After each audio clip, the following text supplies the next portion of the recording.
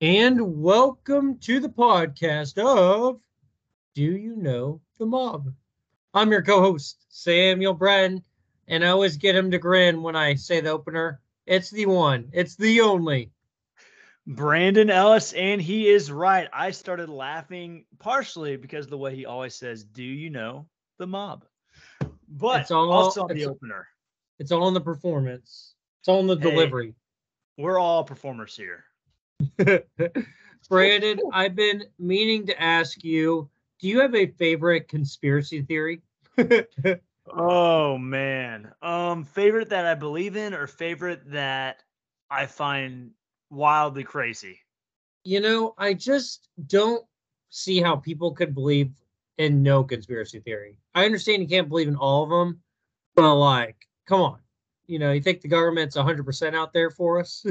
think they're batting 1,000 over here? They're probably Just not batting 1,000. Without getting what is too your what's one you believe in? What's one you believe in? oh man. Oh This could gosh. backfire. This could get you canceled. This could get me canceled. I'm trying to think of something that's so old that no one gives a rip about anymore.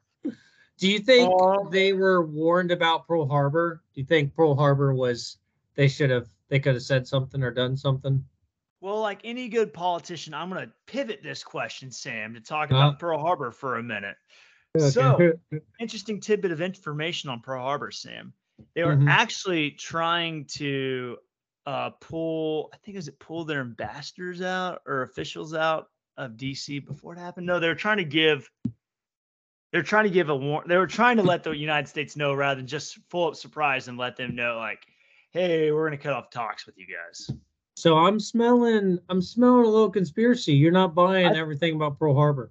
I think that But could be conspiracy theory. Some of it's surprise been factor. documented, but could be conspiracy theory. I see. Now, what's your favorite one you've heard of ever? I think that they faked the moon landing. Oh. But Brandon, the flag was moving. The flag was It was moving. moving. It can't move. There's no wind up there.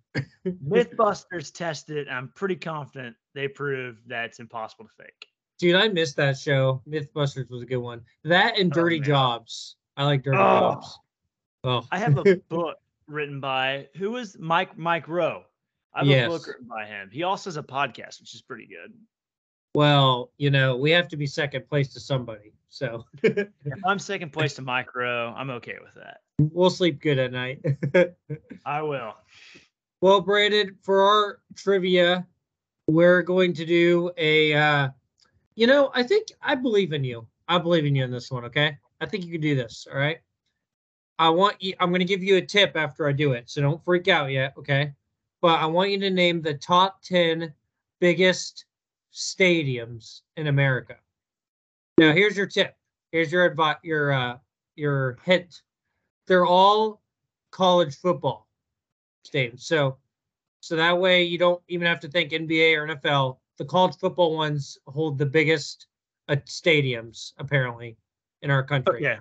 That's If good to you know could, because my first thought was it's got to be college football for most of them. well, I'm kind of surprised. I really thought NFL would have more, but no, these old time college football stadiums. I think because they have a little more bleacher made on some of them, old school, whereas NFL they have the nice seats for everybody. But anyways, so give us your top 10. Here we go. In no particular order, folks, I know that Neyland Stadium, University of Tennessee is one of the biggest ones. Let's Mm-hmm. go University of Texas, Mm-hmm. um, University of Florida, Okay. Georgia, Stick a SEC. I like it.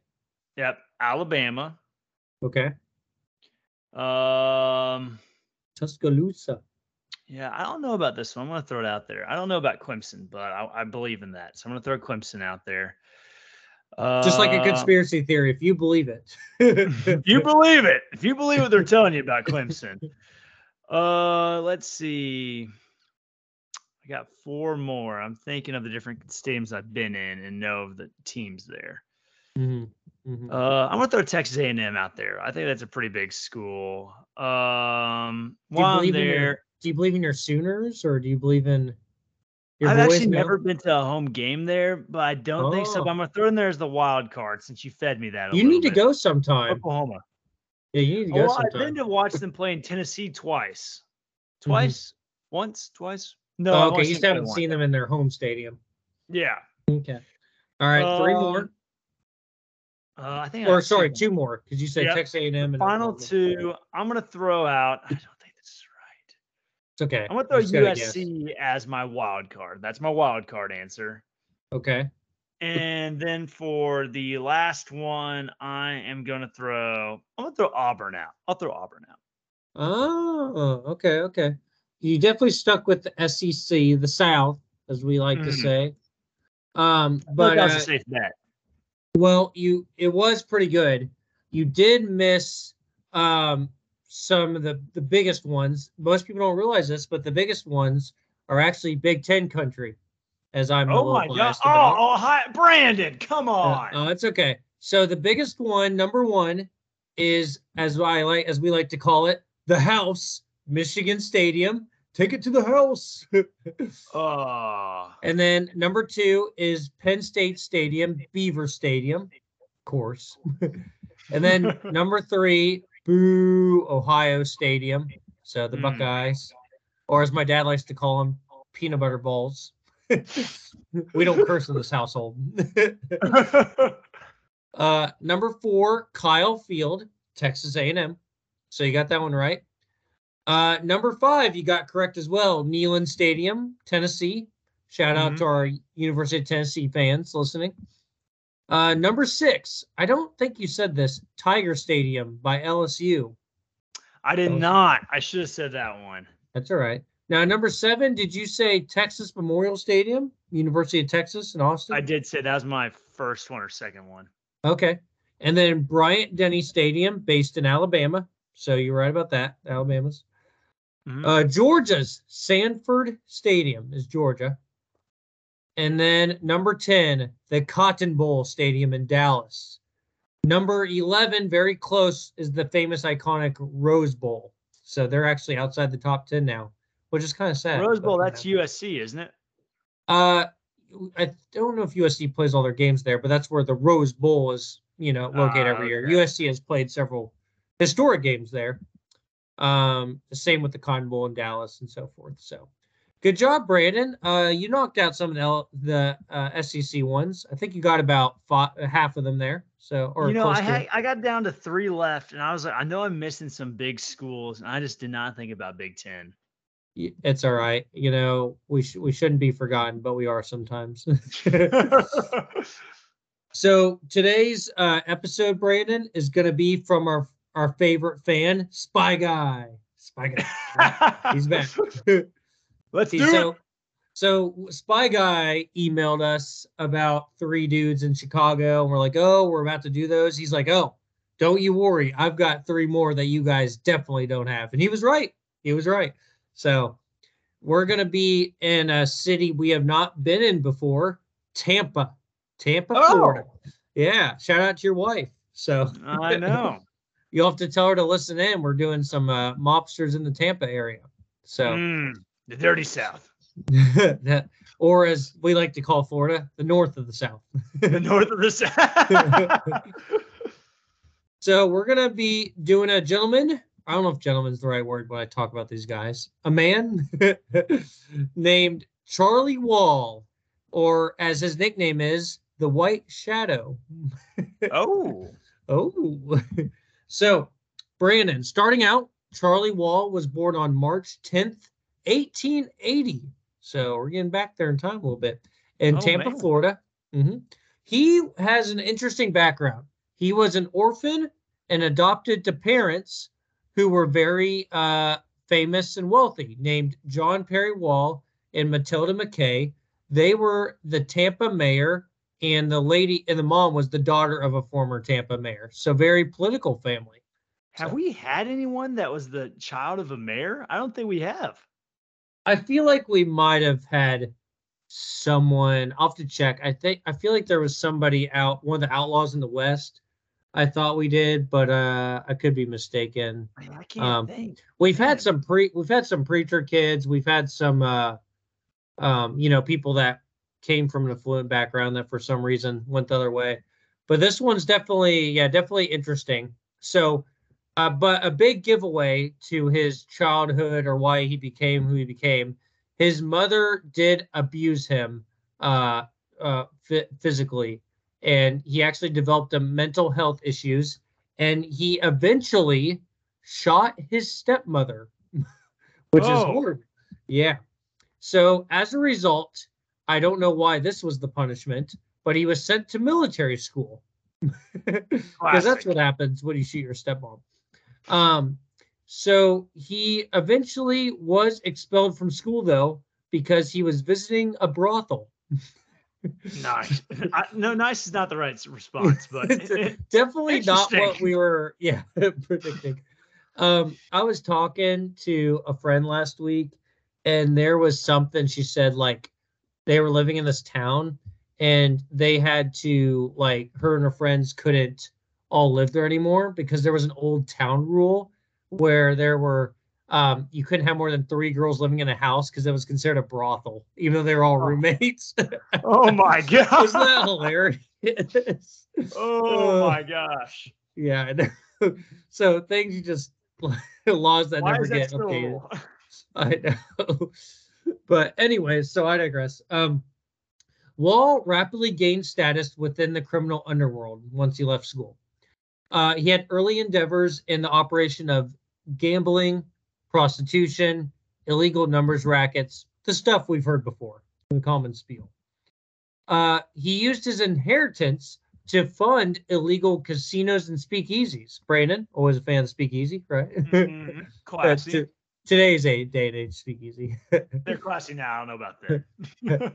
It's been alleged that he stayed in power by having law enforcement, judges, and politicians on his payroll. Now that's a big help. That's a big. Mhm. By the 1940s, it was said that Santo Trafficante Sr., who we're going to do in a later episode, his crime syndicate became the city's most powerful in Tampa, and they had a gentleman's agreement with Charlie Wall that Charlie Wall would step aside and not get hurt, I guess. And Wall did this, but not graciously. It was said that they would that he would say silly things that he shouldn't say aloud about him and all that. But anyway, so during the 1920s, a turf war began between Wall and another gentleman. And Brandon, I think we're going to go ahead and get into this, but I believe this is called the Era of Blood. So can you tell us what the Era of Blood was exactly? Yes. So, as Sam alluded, in the late 1920s, 1930s era, it was a decade-long battle between Charlie Wall, who is who we're talking about, and Ignacio Antinori in obviously Tampa, Florida. I love how you And pronounce that. You did that very well. well, I tried. I apologize if we get this wrong, but a little bit of deep dive into what both of them were doing illegally at the time. They were both dealing in a game called Bolita. It's a type Mm, of lottery that was popular in the area and among the working class minorities. cool. And we've talked about different trafficking games in the past, penny games and stuff like that. This game is made up of 100 little number balls, which are placed in a bag, and you place bets on which number would be drawn. Obviously, the game was rigged. The house always wins. And so they kind of both dealt in that. Well, some of the big highlights from this war is on March 8th, 1938, Wall's closest friend, or one of his closest associate, and I apologize again for names, Evaristo Tito Rubio was shot and killed on his porch. So Mm, obviously that was a big deal to Charlie Wall. So 2 years later, the war culminated on October 23rd, 1940, when Ignacio Antinori was killed by a shotgun blast to the head at the Palm Garden Inn in Tampa. mm, So I thought it was mhm. interesting that it was a shotgun blast to the head in an inn. I wasn't able to find details on exactly because I was interested. I wasn't able to find details on exactly how it happened, Mhm. but I'm just imagining walking to a hotel and shooting a And guy. and I had hear that Charlie Wall had made attempts at him, but they chalked it up as the criminal outfits in Chicago and St. Louis were dissatisfied and they supplied narcotics and they were the ones who shot him in the head. You know, But it's crazy. It's it's one of those things where you're like, this is interesting. I've never heard about this until now. Because Mhm. until we start researching this, folks, I had never heard of the arrow blood. Hey, you got to give it up to Spy Guy, man. He knows his mobsters. Mm-hmm. So it was said that Wall would publicly badmouth who I mentioned earlier, Trafficante family, if I'm pronouncing that right. Clifton claimed to have called Wall to warn him to stop talking like that. And Trafficante eventually did die in 1954. He died of just health related stuff. But his son, so Santo Jr., decided he was going to put an end to this. So, and then a year later, Charlie Wall was killed. However, they can't prove that it was Santo Jr. or whoever it was. His murder is still a mystery, I believe, to this day, Brandon. So that's where the story gets interesting. Oh, So wow. Wall, yeah, yeah. So Wall was murdered in his home on 1955. He was beaten with a blackjack. His neck was cut with a knife, and his head was battered with a baseball bat. Brandon, what Oh, is a blackjack weapon exactly? Because I've only heard of well, blackjack the game. yeah. Oh, my gosh. So, a Yeah. blackjack is a heavy leather pouch, usually 8 to 12 inches long, filled with lead and sometimes a flexible steel rod. And it can easily be concealed. And it's funny you say that, Sam. In my notes, one of the things it's talked about is that it can break bones and do some Mm, serious damage. apparently so. So we have a few different conspiracies or motives, things they try to look into. So according to one report, a confidential informant said Wall was at a bar earlier that night, talking out loud and buying drinks for those damn tallies, which is slang for Italians. Which was Oh, like, my gosh. so yeah, I don't think he was making friends. Um, he was later driven home by a guy who is part of the Trafficante syndicate. So that's also an interesting, lead. Wall's blood alcohol level was reported as a 0.145. Um, It's he high. also had a wife and a former wife who were early suspects in the lead as maybe a love triangle theory, but they didn't see anything from that. Former bodyguards allegedly were working for Trafficante at the time, so they were definitely suspects. There was also someone who was recently released from prison and once ran dope for Charlie Wall. There was also a rumor that birdseed was discovered at the murder scene, according to one report.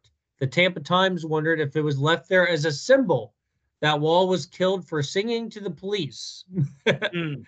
So that was I want that to kind of be true. It's It's just so pretty good. well I'm done. like, oh, we gotta leave the bird seed around here. Sometimes you wonder though if newspapers get a little too creative, but um so supposedly he might have testified to the Cooper Commission, who we had talked about in other podcast episodes, Hmm. that were investigating organized crime through the nation. The report says the birdseed came from the blackjack, a sack that is filled with substances such as pellets, seeds, or lead shot, so it may not have been, birdseed after all. In 1959, Sam Trafficante agreed to pay the federal government $84,000, which is less than half of what the government had assessed them for income taxes and penalties. This was about a month later after the murder. So was it a coincidence? I don't know. So, anyways, there is the mystery of the White Shadow, Charlie Wall. Pretty wild ending for his run. Well, it's interesting too. The name White Shadow, Shadow. Questions about how he passed away. Can't really see Mhm. shadows. Mm-hmm. The nickname might have been given more after as well, but yeah, he went to war against some tough mobsters in Tampa, and who knew Tampa had such a market, for lack of better words. So, but we'll talk about in our next episode some other Tampa mobsters, the other gang. So, Oh, to thank be continued. dun, dun, dun, dun.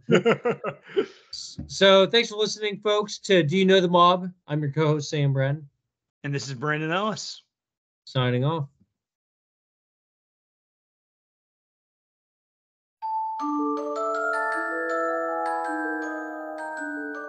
Hey, listeners. Or as we like to say, our nosy neighbors. I'm Mary. And I'm Kylie. And we are the hosts of Sipping with Snapped, a true crime podcast. We cover well to not so well-known solved cases.